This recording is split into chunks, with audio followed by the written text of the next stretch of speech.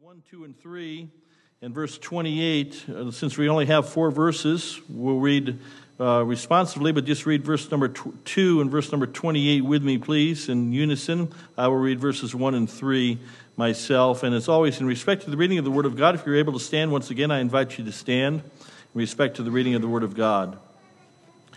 Genesis chapter 49, verses 1, 2, and 3, and verse 28, reading responsively.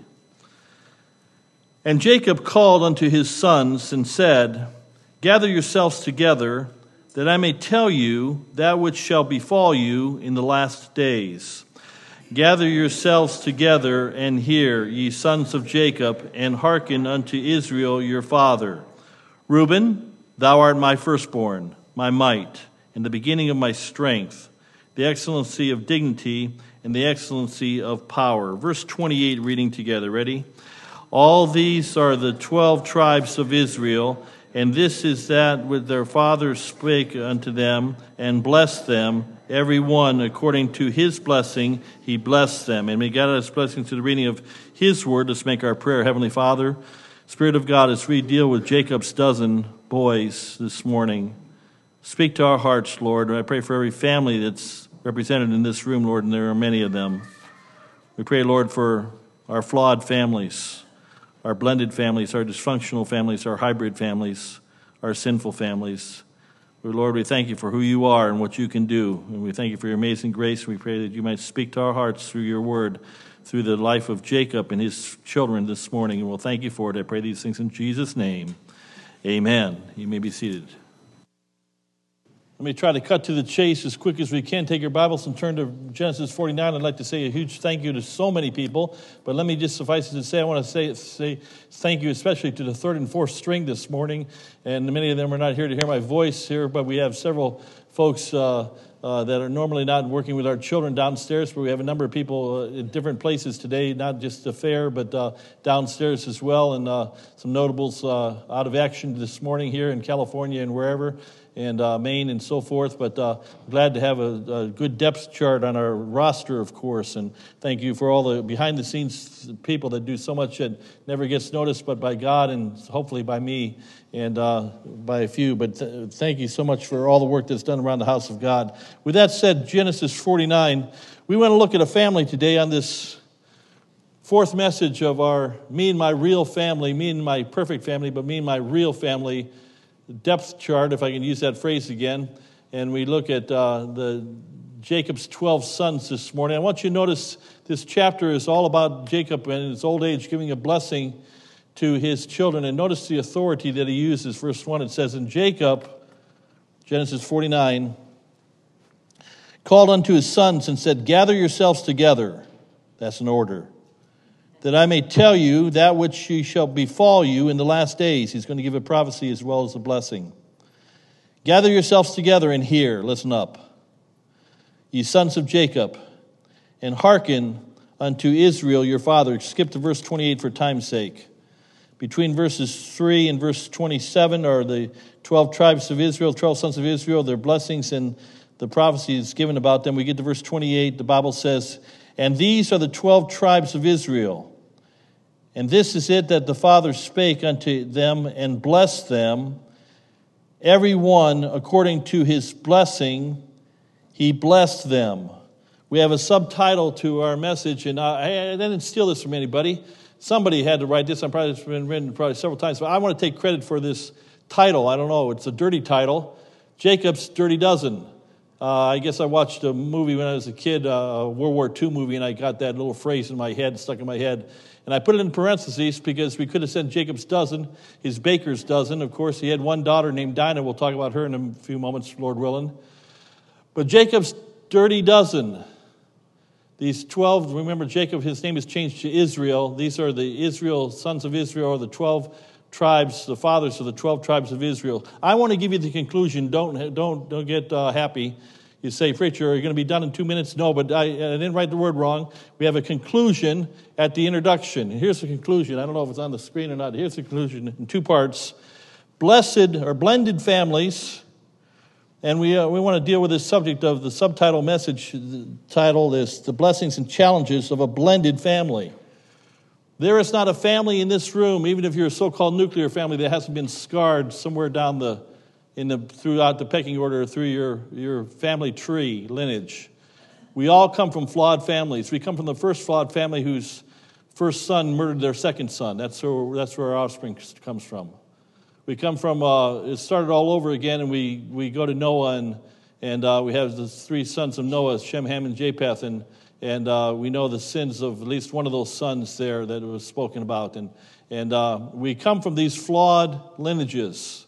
And so blended families have many banes and burdens because they are put together by broken pieces.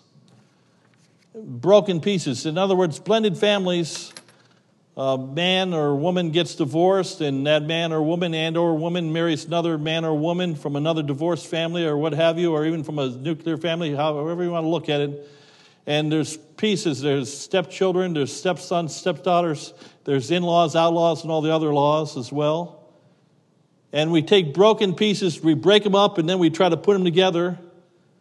And then the more flawed the family, the bigger the family, the more brokenness there is. Tom Friedinger wrote a book called The Blended Family. He said this: one wrong assumption that blended families are like original nuclear families with just a few more people here and there can be hazardous to your mental health. Blended families have a more complex structure and extra problems which seem to descend from nowhere. There's a lot of titles I could have given this message this morning. When we think of Jacob's dozen, I insert dirty dozen. We could have entitled, I remember the television sitcom when we were kids, young kids, folks my age and older, My Three Sons. This story of Jacob could be my four moms. You know the story, many of you. Jacob had four moms. He was a polygamist, of course. And we see this. The fact of the matter is, we started this series of messages with this, delineating this truth that the families in the Bible are dysfunctional families. That's the rule, not the exception. Righteous families, there's none righteous, no, not one. Just as there's no righteous individual, and we heard that in Sunday school this morning, and there's no righteousness outside of Jesus Christ, there's no righteous families, there's no perfect families. If you think your family's perfect, you got serious problems. The fact of the matter is, we're all marred by sin. We've all been stunted, we've all been flawed, and the more we fracture, the more flawed we are. I want to give you a threefold outline this morning. I have to hurry along this morning here, rapid fire. I'll make one more disclaimer and then we'll move forward. We need really about 12 messages, honestly, for this one particular message on Jacob's dirty dozen. But we're going to just do, again, a surface message, just an introductory message, and a lot of self-homework if you want to take the time to study in detail the chapters from basically chapter 30 of Genesis all the way to chapter 50, and then all the way through the Old Testament, and even today into the present era, the lineage of the family of Jacob, who were all affected by and influenced by. But I want to give you, first of all, the growth of a blended family. The growth of a blended family. Jacob's does it in order of birth. Now, Jacob, and I'm making assumptions here that most of you know he was a polygamist. He had 2 wives and 2 concubines. We see polygamy throughout the Bible. We also see polygyny. We don't use that word much, but it's interesting. Even the Mormons, most of them are polygynists as well as polygamists. And that's a polygynist is one that the father has the rights, or the man has the rights, and he has the harem. You never see one woman with 5 men. Now we see all kinds of crazy things going on, of course, but there's some things that have been outlawed in our country. Polygamy has been one of them. Polygyny is another one. Bigamy is another one. But we never have outlawed divorce. And hence we have one of the greatest breakdowns. God hateth putting away, the Bible says. I know who I'm talking to this morning. You say, preacher, don't hit me hard. Because so many of us have been either directly or indirectly affected by divorce. And it destroys families. It destroys individuals, and it destroys churches, and it destroys countries. And I know that's hard preaching, but that's truthful preaching. And the fact of the matter is that there's flaws, and they permeate, and they ripple. There's a ripple effect throughout everybody that we touch. And this family is going to touch the world. We have to do this quickly here. We have just 3 points, but point number 1, Again, we could spend a couple hours, easily several hours, but we're going to have to do it in just a few minutes here. Jacob does it in order. First of all, we have Reuben. We have Reuben. He's born of Leah, the first of Leah. Remember, Leah, tender-eyed. Jacob did not want to marry Leah. You know the story. Maybe we'll tell it here in a little bit longer. He got tricked into marrying Leah, of course, and he wanted to marry Rachel, the younger sister, and you know the rest of that story, most of you. But the firstborn of Jacob, Israel, his name's going to be changed to Israel. His firstborn committed incest with his, in Genesis 33, verse number 35, chapter, or verse number 22. I know this is disgusting, this is raw, and pardon the language, but this is naked. I mean, I'm just telling how it is. He slept with his father's wife or concubine, Bilhah. That's his firstborn. Your son sleeps with one of your wives. That's what happened. That's his firstborn. He talks about his firstborn. We don't have time to delineate, again, in parallel reading, verses 4 through 27 of this chapter of Genesis 49. But let's move forward. So the first son commits incest. The second son, his name is Simeon. He's born of Leah as well. He only becomes a mass murderer. Maybe 20, maybe 50, maybe 100, maybe 200 men. We don't know how many men, but there was the Shechemites. You know the story. Many of you know the story. But trust me, it's recorded in the Bible. Simeon took his sword with his brother Levi, and they went and they murdered men more righteous than them. It was murder, mass murder, statistical murder. One murder is a crime and atrocity. A million murders is a statistic, somebody said. These guys were mass murderers. Simeon was the first tribe to disappear, by the way, the southern. It was one of the northern tribes, but it was in the most southern part of Israel. Another day, another story. We had Benjamin, Judah, Benjamin, and then Simeon was in the lowest part, down by what we know of today as south of the Gaza Strip and just east of Egypt, of course. First to disappear, Levi. Levi is the priestly tribe, right? Those good priests from Levi, mass murderer. So let's think real quickly. Let's go quick here. Your first son commits incest with your own wife. Your second son is not just a murderer, but a mass murderer. Your third son joins him in mass murder. This is the sons of Jacob. You see why I call him his dirty dozen. Judah, let's go to Judah. Now we got some redeeming grace here in Judah, right? His two brothers were murderers, mass murderers, and one committed incest. Judah wasn't that bad. He was only a slave trader. So sold his own brother into slavery. Read the story. He committed adultery. I know this is graphic, but the Bible records it. He committed adultery with his own daughter-in-law, Tamar. He tried to cover it up and to hide it and says that she should be killed, and then found out that he was accomplice. Of course, now the story changed. And he was a classic liar. Not one time, but hundreds of times every day of his life for 20 years, he lied to his father or daddy about Joseph being sold into slavery. He lied and said that Joseph was killed. You know the story. So let's review one more time. We got a liar, we got an adulterer, we got a slave trader, we got mass murderers, we got incest, and these are just the first four sons. We get to Dan, and he's the son of a concubine named Bilhah. His name means, and we see the prophecy given, he's likened unto a serpent, a snake. Your fifth brother I've been to the ruins of Dan, the most northern part of Israel. You can see Syria with your naked eye. I stood in the trenches where the Israelites had in the 67 and 73 war, and the barbed wire is still there. And it's just amazing to see. But I went to the high places, the groves there in the ruins of ancient Dan. They were the first to fall into idolatry. They were the most idolatrous tribe. Almost got wiped out for their sin. You read, as for the last time I'll try to say it, we could have 12 weeks of messages on these 12 sons and what their posterity did and what they did because they learned it from their daddy. We get to Naphtali quickly for time's sake, letter F. Another second son of Bilhah. His name means to fight or to struggle. He was a scrapper and a brawler, evidently. And it was prophesied that he would be, and he continued to be. We don't know too much more about Naphtali other than he was evidently a nasty guy. We get to Gad. I'm sorry this is so depressing. Hey, I'm not talking about your family. I'm talking about somebody else's family, so chill out for a minute here. I'm not bashing your family. Anybody have mass murder in your family? Don't raise your hand. Murder, how about incest? How about adultery? How about liars, perpetual liars? How about a slave trader in your family? How about a snake in your family? How about an idolater in your family? How about a guy that's always in trouble, a fighter, a struggler? Gad, this tribe is eventually overcome by Syrians. Maybe he was the part in the slaying, the wussy or the pansy of the crowd, the boy that couldn't stand up for himself. But one of the first tribes to be overtaken by the Assyrians, for time's sake, Numbers 8 through 10, rather. Notice Asher was born to Zilpah, another concubine, Issachar to Leah, Zebulun to Leah.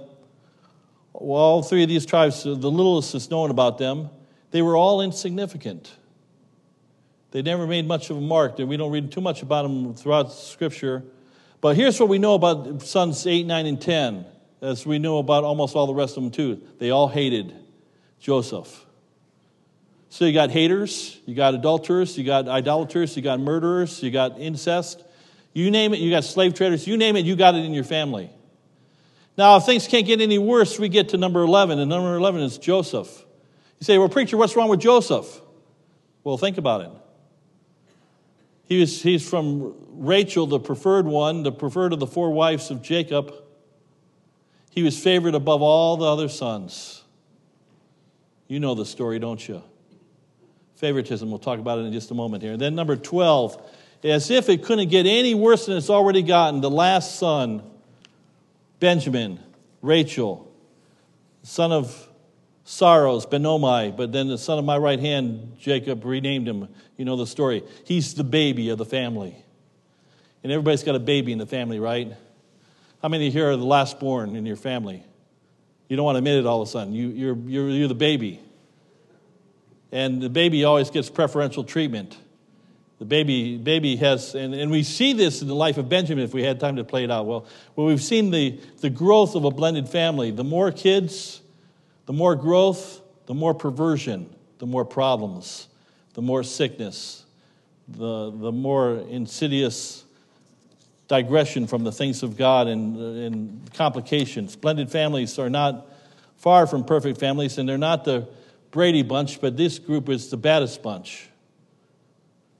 And so we get to Roman numeral 2, and again I have to hurry through this point because I want to spend our balance of time, of course, on point number 3. Notice the grime. The grime are challenges of a blended family. First of all, the curses for a minute. Several curses, a number of curses or banes or problems with a blended family. I just listed 4 of them here. First of all, in blended families, there's the problem with conflicting family values of multiple parents. I'm not naive this morning. I know who I'm talking to, many in this room here. Some of our best Christians. You come from one of these blended families. You've made a blended family. You're doing the best you can, hopefully, most of you. But you divorced so-and-so, and then maybe you divorced so-and-so, or they divorced you, however you want. I'm not throwing stones, I'm just saying what happens. And then you get together with so-and-so who was divorced from so-and-so who's divorced from so-and-so, and you got kids, your kids, their kids, the other people's kids, and then kids that don't even belong. You got the foster kids, and we put them all together in one big basket. There's bound to be problems. It's life. And in a different family, multiple family values, multiple parents, multiple messages. I mean, with my so-called nuclear family, just my wife and I, Sonny and I mean, she would be the first to testify. She could preach this morning. She would tell you that raising our 3 girls. Now, see, as being dad, I had perfect 3 girls. Sonny didn't see my 3 girls as perfect. And I had a different parenting style. And Sonny, they're all older. They can all handle this now. She was more of the disciplinarian than I was. That's true. I'm confessing my sin or my righteousness, however you want to look at it. I love my girls. My wife disciplined my girls. I'm trying to be funny here, but anyhow. And when the girls couldn't get something from mama, they went to daddy. And when they couldn't get something from daddy, they went to mama. And I had certain values, and this is within a so-called nuclear family. And Sonny had certain values, and sometimes it's taken us 38 years of marriage to get our values all together. I finally learned to I may be the head, but she's the neck, and I just learned just go where I'm supposed to go. Pardon me. I've learned there's no two parents that parent alike. Now you throw in 4 parents in that equation, or 3 parents, and you got issues. Number 2, I got to hurry along. There's the pitting, and it's synonymous almost, but it's a little different. The pitting of one authority figure against another, and I guess I already just said it. One authority figure over another. Now, I use the grandchildren illustration, but I mean, we see it almost every day of our lives. Our girls they're just too hard on our grandkids. We see it. They don't see it. They're just too young and immature. They don't understand what grandma and grandpa understand. And we know better now. And yeah, amen. All the grandpas and grandmas say amen. What they can't get from mama, they can get from papa or from Mimi, whatever the case is. And what they can't get and they pit one against another. And they're experts at it. And we never even taught them how to do that, but they know how to do it. These boys know how to pit one against another. And these boys of Jacob's boys here I'm talking about. Number 3, for time's sake again, let's move forward. There's a third grime or third curse or bane of blended families. That's family partiality or favoritism of the true child over the stepchild. Or now you can fill in the blank and you can make your own chart, if you will. I won't ask for hand raising. I know we have people in this room that were adopted. We have people in this room that have adopted. We have people in this room that have raised foster kids.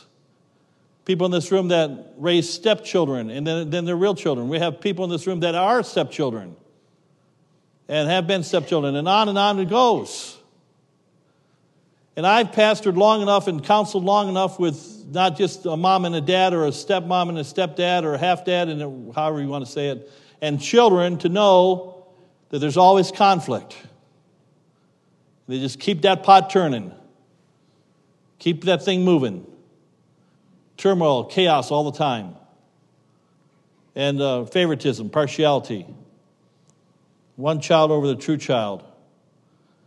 And we need to love each other unequivocal, I can't say the word. You know what I'm trying to say. Trying to equally, of course. But we'll get to that equally here in just a few moments here. We'll come back to that for a moment. But number 4, for time's sake, here we go. Here's the 4th curse of the grime of a blended family. That's competition for acceptance and superiority over another sibling. You know the story of Joseph and the coat of many colors, and you know his dreams that he had.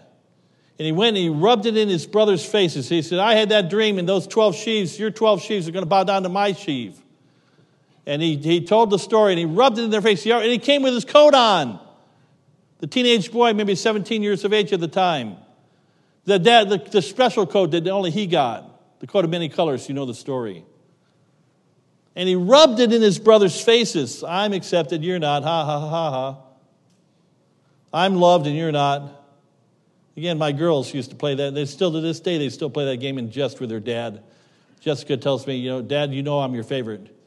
And Kristen, of course, and Laura, they play this game on and on and on, and goes on. And I always tell them, yeah, you're my favorite. And then the next one comes in, yeah, you're my favorite. Yeah, you're my favorite.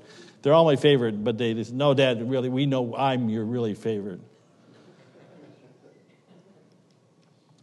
And there is, and let me just soften a blow here for a moment. I realize that there's people that many of you, even in this room, that have stepchildren, or maybe have a foster child, what have you, and you've tried to do the best you can to love that child like your own, very own child, and you do, but maybe it's not seen that way.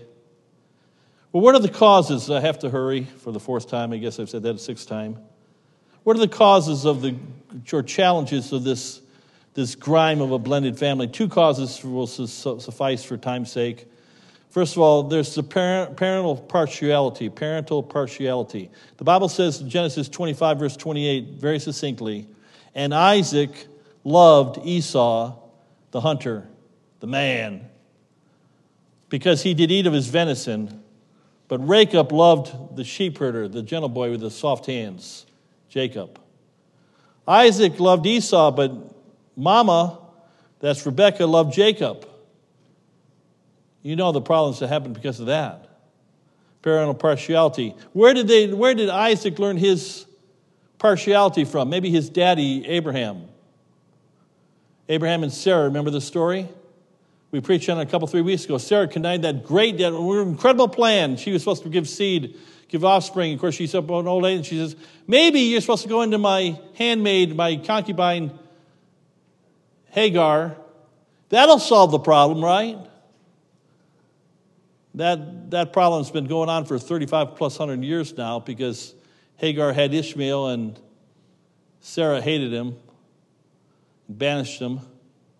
And there's a group of about 1 billion people on planet Earth, more than 1 billion people, that wanted to see the extermination of the seed of Isaac to this day. They preach in their streets. 3,500 years later, they get together once a year in certain cities like in Tehran. They raise their fists and they cry out, death to Israel, death to Satan.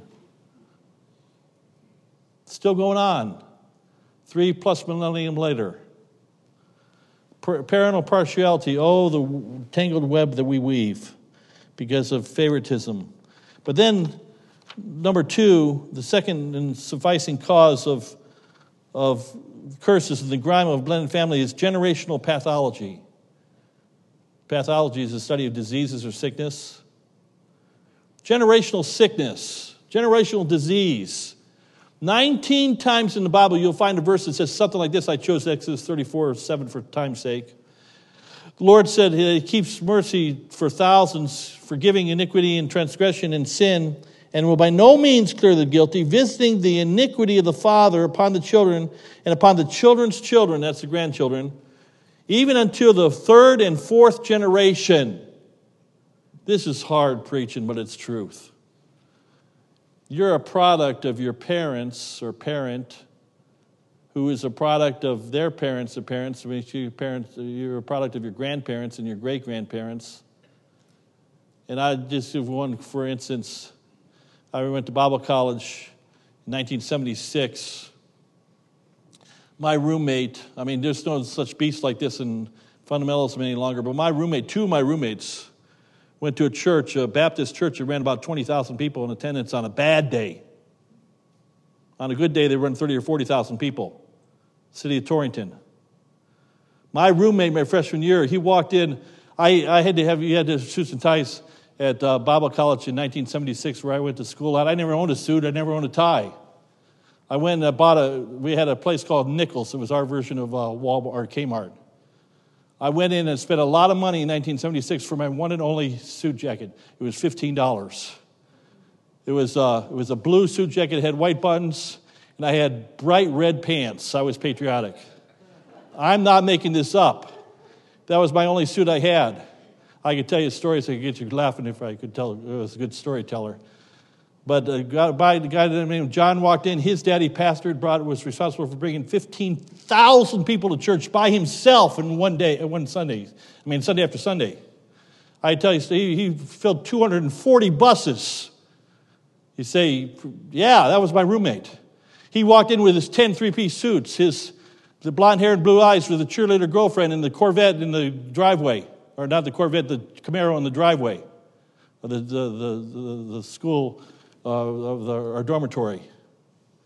He had it all. He had a dad, and I says, there's no chance for a guy like me. I came from little old Ohio, backwoods. My father's not even saved. My father's not a Christian. My father's not righteous. And here is this man, and I'll be elusive on purpose, but there's a handful of people that would, his famous father. He's since gone to heaven. Founder of a Bible college and a mega church in America. He's not even serving the Lord this morning, his son. grew up with a daddy, one of the most famous preachers in America. It doesn't matter where you start from, but it matters how you finish. Your family may not be much, but with God, they can be great. There's generational pathology. You say, listen, you're kind of like my sister was here the other day. I'll tell you one more story. Oh, I'm looking more and more like my father. I wonder how that happened. I'm acting like my father. Some of you say, well, that's really great. Well, okay, whatever. I see the flaws I saw in my dad when I was a young person. I'm living now myself. We call it DNA. You all got your own set of DNA, and it came from your father and your mother and your grandfather and your grandmother and great-grandfather and there's things that we got to work through. Well, I wish I had time to delve into that. Why did Jacob do what Jacob did? Because Daddy Isaac did what Daddy Isaac did. Because Grandpa Abraham did what Grandpa Abraham did. And it followed generation after generation. Somebody's got to break the cycle. And there's hope. Because 2 Corinthians 5:17 tells us, if any man be in Christ Jesus, he's a what? New creature. All things are passed away. Behold, all things become new. Let me get to point number 3. It's the meaning of the message. The grace to a blended family. Here is this messed up family, this hybrid family, this dysfunctional family, this murderous family, idolatrous, slave trading family, incestuous family. You name it, they got it in their family tree. It's all there. First generation. And I want you to consider, for the minutes that we have, the grace of a blended family. I'd like to spend a whole message on this, but here we go. Number 1, consider the hunger. Gary Smalley wrote a book called Father Hunger. I stole this from his book. So these next 5 points should be good. They're not mine. They're Gary Smalley's. Number 1, hunger for the Father's blessing, a desire to do 5 things. You see, let me say it this way. Every woman in this room, you desire the touch of a father. Whether you want to admit it or not, most of you would probably gladly admit it. You desire a touch, and I'm not trying to be sensuous or dirty in any way, not on the contrary, but you desire a husband's touch. Can I just be blunt? I know it's not politically correct. You desire the touch of a male. M-A-L-E. It's a shame. Letter A. 5 parts of this hunger, the father hunger. A meaningful touch. You see, Jacob, he touched. It's a shame that we can't touch anymore. It's pathetic in this politically correct society. We had little girls come to the tent last night or yesterday during the day. It's too bad that Marty, Pastor Shott, can't just hug a little girl that doesn't belong to me and let her know that she's appreciated and loved. And there's all kinds of touches. There's something about a touch. It's a way of communication without ever saying a word. There's meaning in touching. I wanted to take time to turn to Genesis 48, 9 through 14. We don't have time, but Jacob puts his hand on his grandson Manasseh's head, his right hand, or his left hand on Manasseh's, and his right hand on Ephraim's head, and he blesses them. Several touches, by the way. No room on your worksheet, but let me just give you different types of touches. There's the gentle touch. Aren't you glad we have a gentle shepherd? There's a loving touch. There's an approving touch. There's a guiding touch. There's a blessing touch. There's ways to touch. I'm just going to say it. There's body parts that are all right to touch. And by the way, there's body parts that are not all right to touch. And there's body parts that are all right to touch if you're somebody related or somebody in the context. And there's other body parts that are not related to touch. We're adults, let me just say it. I got 6 grandgirls. When they're little, Grandpa loves to hug them and he loves to pat them on the where. And grab them and pitch them a little bit. Nothing wrong with that. They love it. They need it. And it's wholesome. But not in this perverted society we live in. I might have made some of you nervous already. But it's too bad teachers can't touch students any longer. Coaches can't put their arm around a boy or a girl. Oh no, that's taboo. That's child abuse. We're messed up, folks. And that's probably the best. I'm just going to give myself a pat on the back. That was good preaching. There's a meaningful touch. Letter B, I have to hurry along here. This father hunger invokes, and this is blessing, a spoken word. Everybody likes to hear a word of praise.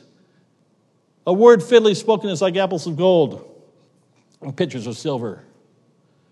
Hey, let me give you a verse here. You want to know how much Jehovah God loves you? Yeah, I have loved you with an everlasting love. Jeremiah 31, verse 3. I will never leave you nor forsake you, he says. Spoken word, he speaks to us through his word. And it's sweet and it's comforting. It's soothing. It's encouraging and it's uplifting. It helps us go forward. It's spoken word. Oh, a spoken word of a father or of a husband. Do you want another verse? Luke 15, verse 30. The father in the story of the prodigal son, the prodigal older brother. Pastor Richard referenced it last week in one of his messages. The Lord said to the father in the story in Luke 15:31, said, "Thou art ever my son, and all that I have is before thee. You will always be my son. You always have been my son." A spoken word. Once I was redeemed by Christ, I'm redeemed forever. I'm always his son, everlasting son. It's an expression. It's a meaningful touch. His father hunger, and it's a spoken word. Letter C, an expressing of high value. Father hunger. You see, in chapter 49, that's what Jacob or Israel does. He expresses value, and he puts a value on every one of his sons. Now, some were more negative than positive. The first three. He gave the prophecy as well. That's another day, another story. You kind of know. And there's premonitions I believe God gives to parents and to grandparents as their kids grow up into childhood and adolescence, and you kind of see the direction they're going, even at a young age. And you kind of know, hopefully, you know that boy, that girl, she's going to be a great dynamo for God, or he's going to be. But others, you say secretly in your heart, they're heading for problems if they don't change their direction. Jacob saw that. He saw it in his sons. He had plenty. He lived to be 147. He had time to figure it out. But an expression of high value. Letter D, a procurement of a special future. I love Psalm 23, verse 6 will suffice. Surely goodness and mercy shall follow me all the days of my life, and I will dwell in the house of the Lord forever. Amen. Our best days are yet ahead. Our heaven forevermore. I'm closer than ever before. I'm certainly more than halfway. I'm certainly more than probably 3/4 of the way. I doubt if I live to 90. He's got a heaven prepared for me, a perfection prepared for me because I'm his child. He loves me, and he has procured my future. Letter E, an active commitment to see the blessings come to pass. If God be for us, who can be against us? I love how Brother Jim, almost always when I ask him to close in prayer, he prays that benediction from Numbers chapter 6, and for time's sake we won't turn there, but verse 22 and verse 26, and the Lord commanded Moses to bless his people. The Lord bless thee and keep thee, make his face shine upon thee, and be thou, I don't know, I'm looking for help here. I can't quote all of a sudden here. I should have that memorized. There's a blessing, though. The number 2 and 3, let's hurry along. You see, the grace of a blended family, there's the hunger of the Father's blessing, a desire for, and that's this grace when Father gets involved in their children and their grandchildren's life, in their spoken word, in their meaningful touch, in their expression of high value. Build up, don't tear down. in a procurement of a special future. God's got something special for you. And then an active commitment to the blessing come to pass. Live a life. I used my stepfather just real quickly. We'll move on to point number 2. But my stepdad, let me try that again. My father-in-law, Sonny's dad. He was like a dad to me. He had 7 kids. All 7 got married. One's divorced now. But he not only had 7 kids, but he had 7 sons-in-laws and 1 daughter-in-law. And he was good to all of us. He always spoke good and wanted our blessings, our benefit to happen to us. He wanted to be good to us, and he was good to us in so many ways. Always a sounding board. Always there. Finished his course of joy. Went to church every time he could go to church. The last several years, of course, he was bedridden, and he couldn't go to church, but he was a godly man. He left that heritage. Number 2, time's sake. Learning to help. This is the grace of a blended family. Maybe you come from a blended family. Learn to help those that hurt you. Genesis chapter 50. It's only one page. Turn over there quickly and just glance. Jacob is dead. Israel is dead. And now the boys say, oh boy, now we're in a heap of trouble. Joseph's going to take it out on us. It says in verse number 17, the last part of the verse, that Joseph wept. The boys came to him and they begged for mercy and so forth. And Joseph said, I am in the place of God, verse 19. But he went on to say, verse 20, but as for you, you thought evil against me, but God meant it unto good to bring to pass this day to save much people alive. Joseph saw the purpose and the hurt, the desire of his own brothers to kill him, and the desire of his own brothers to have him sold into slavery and hated him and lied about him for 20 years, that he was dead when he was alive the whole time. And it says in verse number 21, I have to read that verse. The Bible says, Joseph said, don't fear not, I will nourish you and your little ones. And he comforted them and spake kindly unto them. By the way, point number 2, learning to help those that hurt you. Joseph's brother, and like many people today, people that hurt others are almost always have been hurt themselves, and that's why they hurt. But Joseph turned it around. He had been hurt, and he decided to help. Sometimes he comes from a broken, messed up family, dysfunctional family like we all do. You say, I can have aught against my sibling, my half-brother, my stepsister, whatever, stepbrother, would fill in the blank, my stepmom, or you can say no, or I can be a blessing. You can choose to continue to be a burden and to have aught and have division and have nothing to do with that part of the family, or you can say, you know what? I'm going to return good for evil. I'm going to be kind because that's in the capacity. He that has received unmerited grace, that's redundant. Grace is always unmerited. He that's received unmerited grace ought to be a giver and a recipient, a depositor of unmerited grace to others as well. That leads me to number 3 here, and this is the punchline of the whole message, and I've hurried through this whole thing here. Considering the honoring of the unhonorable. I want you to see the verse here. We've hardly looked at any Bible verses. Look at chapter 49. It says 48, but I want you to look at 49 as a misprint. Verse number 10, just one verse for time's sake. It says, speaking about the prophecy given about Judah. Remember Judah the slave trader? Judah the adulterer? Judah the liar, the perpetual liar? That Judah. Look what God says about him. Look what Jacob, daddy, says about him. The scepter, or the crown, in other words, shall not depart from Judah, nor a lawgiver from between his feet until Shiloh, peace, comes, and unto him shall be the gathering of the people be. Through this dysfunctional, hybrid, messed up, dirty dozen comes the Savior of the world. Doesn't get any crazier than that. When you think, and I want you to think, and here's the whole punchline, we're back to the conclusion. God is able to take dirty, dysfunctional people that deserve death, families that those murderers deserve to be executed. those idolaters and those adulterers and those incestuous people and those slave traders, they deserved capital punishment at the very least. And God, who is rich in mercy, called them from their dysfunctional mess. Said, I'm going to use you to bless the world. Another message another time, but Genesis chapter 12, verse 3, and in thee shall all the nations of the earth be blessed. We're blessed because of those Jews this day. This very day we're blessed because of Jews. We're blessed because of God's people. They're hardened, they're hard-hearted, they're lost, and they're not, many of them are not in the church of grace, the Gentile church of grace. They're outside the fold. They're lost.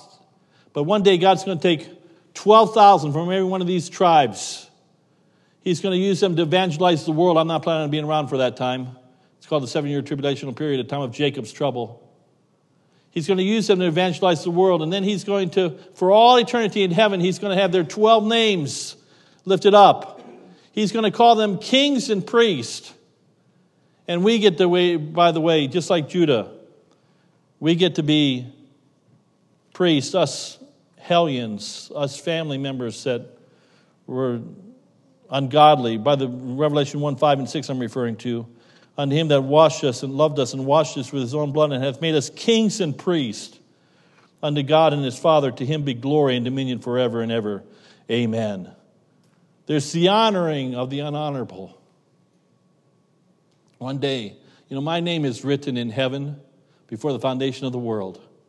Your name, if you're a child of God, has been written in heaven. For all eternity will shine as the brightness, Daniel chapter 12, verse 3, as the brightness of the stars forever and ever. And look at the family that I came from. Look at the family that you came from. But by God's grace, what God, his marvelous, infinite, and matchless grace that he performed in your life, here's the good news. He can perform in your family's life, and in many cases he has. Christian, let's be found faithful. Maybe you're the only Christian in your whole family. Keep on serving God. Maybe you're the only Christian that's living, the only Christian, period. Keep on doing right. Your family, 1 Corinthians 7, is sanctified. You're the best thing that your family has, and they don't even know it, many of them. God gives his blessing to even a dirty dozen, and make them the greatest family on the face of the earth. If we just put God, honor God. And then honors God, God will honor them. Heavenly Father, thank you for your word this morning. Lord, it's astounding when we think of this family, this really, from a worldly perspective, a very raunchy family, very wicked family, to whom much is given, much shall be required. Lord, they did about everything bad they could do in the book. They did it. And their posterity did it. And yet, Lord, you loved them. And you chose them, and you're going to lift them up. And Lord, it's just like us. Lord, we thank you for your marvelous, infinite, matchless grace. I pray you bless in our moments of invitation and reflection this morning. We pray in Jesus' name. Amen. I'd like to sing that song, Marvelous, Infinite, Matchless Grace. I think it's 241. I should have looked it up before.